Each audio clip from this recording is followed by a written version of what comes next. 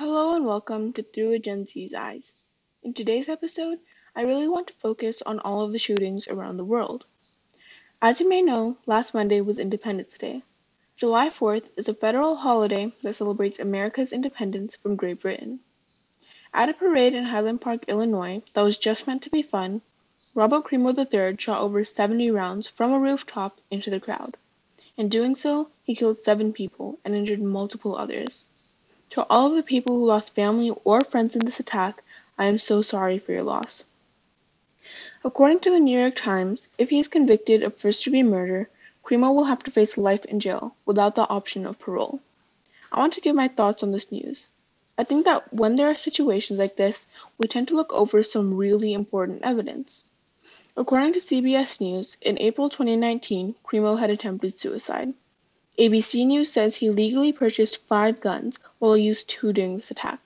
They also say Crimo threatened to kill everyone in his family. While no charges were pressed, the police took 60 knives, a sword, and a dagger from his home. He had depicted acts of violence on social media. To quote ABC News, "It appears Crimo had an extensive online presence, and that posts allegedly associated with him included mental health issues, hatred, and a gravitation toward far-right and neo-fascist thoughts and ideologies." Unquote. Posts from him also showed a symbol relating to neo-Nazis. He had already been with law enforcement twice before the shooting. His music was often related to death. In one video, he can be seen rapping on his bed, while a newspaper talking about Lee Harvey Oswald is hung on the wall behind him. Lee Harvey Oswald was a man who shot and killed President John F. Kennedy. All of this proof very clearly shows that Crimo has some very serious mental health issues. He's only 21 years old. Instead of just throwing him in jail where these problems will worsen, he needs to go to a care facility where he can get the proper help. This should be the case for all people who have committed deadly crimes. I say this because almost all of the time, the person committing the crime has a very serious mental health problem. In jail, they could just continue harming people and themselves.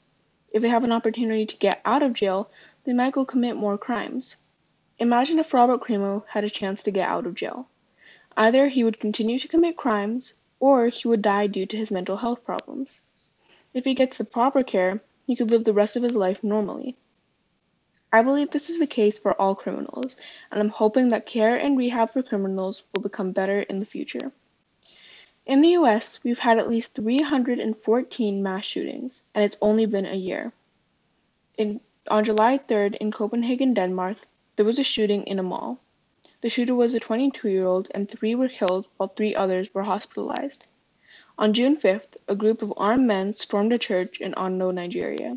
40 people were killed in this attack, yet no one was arrested. The list of deadly mass shootings goes on and on. Another devastating shooting in the US was the Uvalde school shooting. New information about the cops' response time and the gunman are being revealed. We're hearing different perspectives from teachers who survived, and also some kids. 21 lives were lost, and this includes 2 staff members. The shooter was 18-year-old Salvador Ramos. One of the things I'm finding in common with all of these shootings is that the gunmen tend to be really young. While my opinion might not be the same as yours, I still want to give my point of view.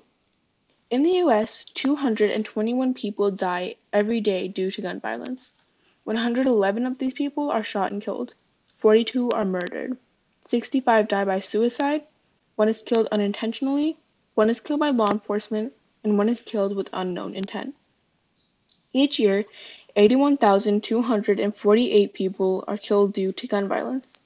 Keep in mind, these are the stats for people killed by gun violence in the US. Multiple people are injured in the US and around the world because of guns. I believe our country needs to start focusing more on gun control. Many people argue that it's our Second Amendment right, and you have to think that when the constitutional amendments were created, it was in 1789, when war was common and people were sent to the military without warning. Now, our military has the right resources. Others argue that guns are used for self-defense. But if criminals didn't have access to guns, crime rates would go way down, and the need to use them for self-defense would also go down. I think we have had our amendments for so many years that it would be impossible to just remove guns from the general public.